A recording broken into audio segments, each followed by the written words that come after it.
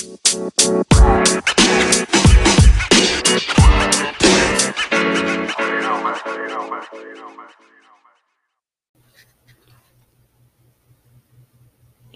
generations of women fight back against those who could take everything from them. I'm Leo with Films and Fermentation, and this is my mini-pod review of Gunpowder Milkshake.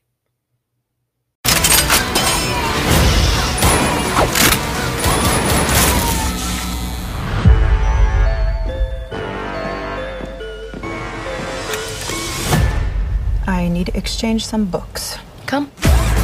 Well, girl, You'll need a Jane Austen, a Virginia Woolf, And an Agatha Christie. For reading. Your talents are needed. Somebody stole from us. We need that money back. Just change of plan. They kidnapped an 8-year-old girl. I can't leave her to die. Oh, you know the truth. Give the kill order. Some bad men are coming to hurt us. We have to go where it's safe. Okay. I'm gonna teach you to always guard your back. Hi, Mom. Am I a grandmother? God, no. Where have you been for the last 15 years? Around. Making sure you're safe. I'm gonna do terrible things to you girls. we're gonna bring the sky down on their heads. If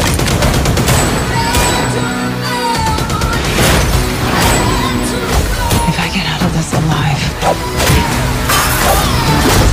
I'm coming for you. God damn it.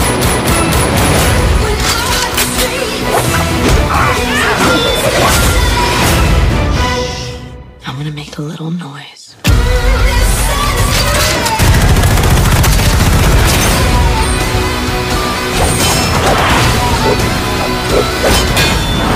Remember who you're dealing with.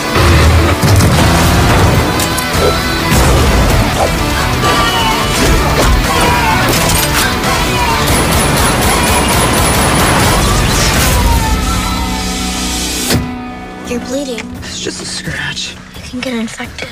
Worms will get in there and lay eggs, and then they'll have to cut your arm off. That's what they teach you in school these days?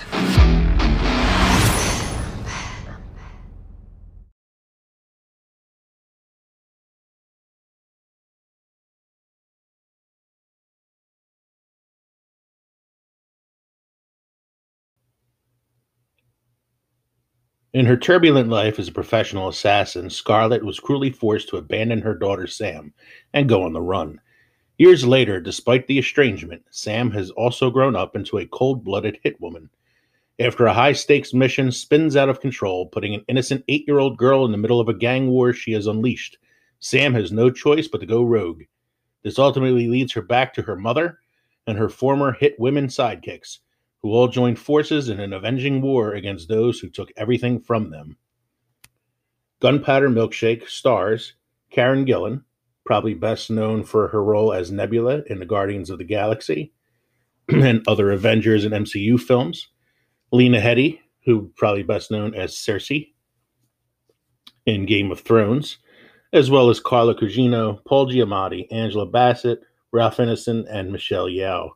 This is a very stacked cast, and when I first saw the trailer for this film, I was fairly excited. I like Karen Gillan a lot. I've been watching her since she was the companion of the 11th Doctor on Doctor Who, and have enjoyed her as Nebula, as well as her role in the new Jumanji films. Cersei was probably one of the most hated characters on Game of Thrones, but was played wonderfully by Lena Headey. And all these actors have been in films that I have seen in the past that I've enjoyed.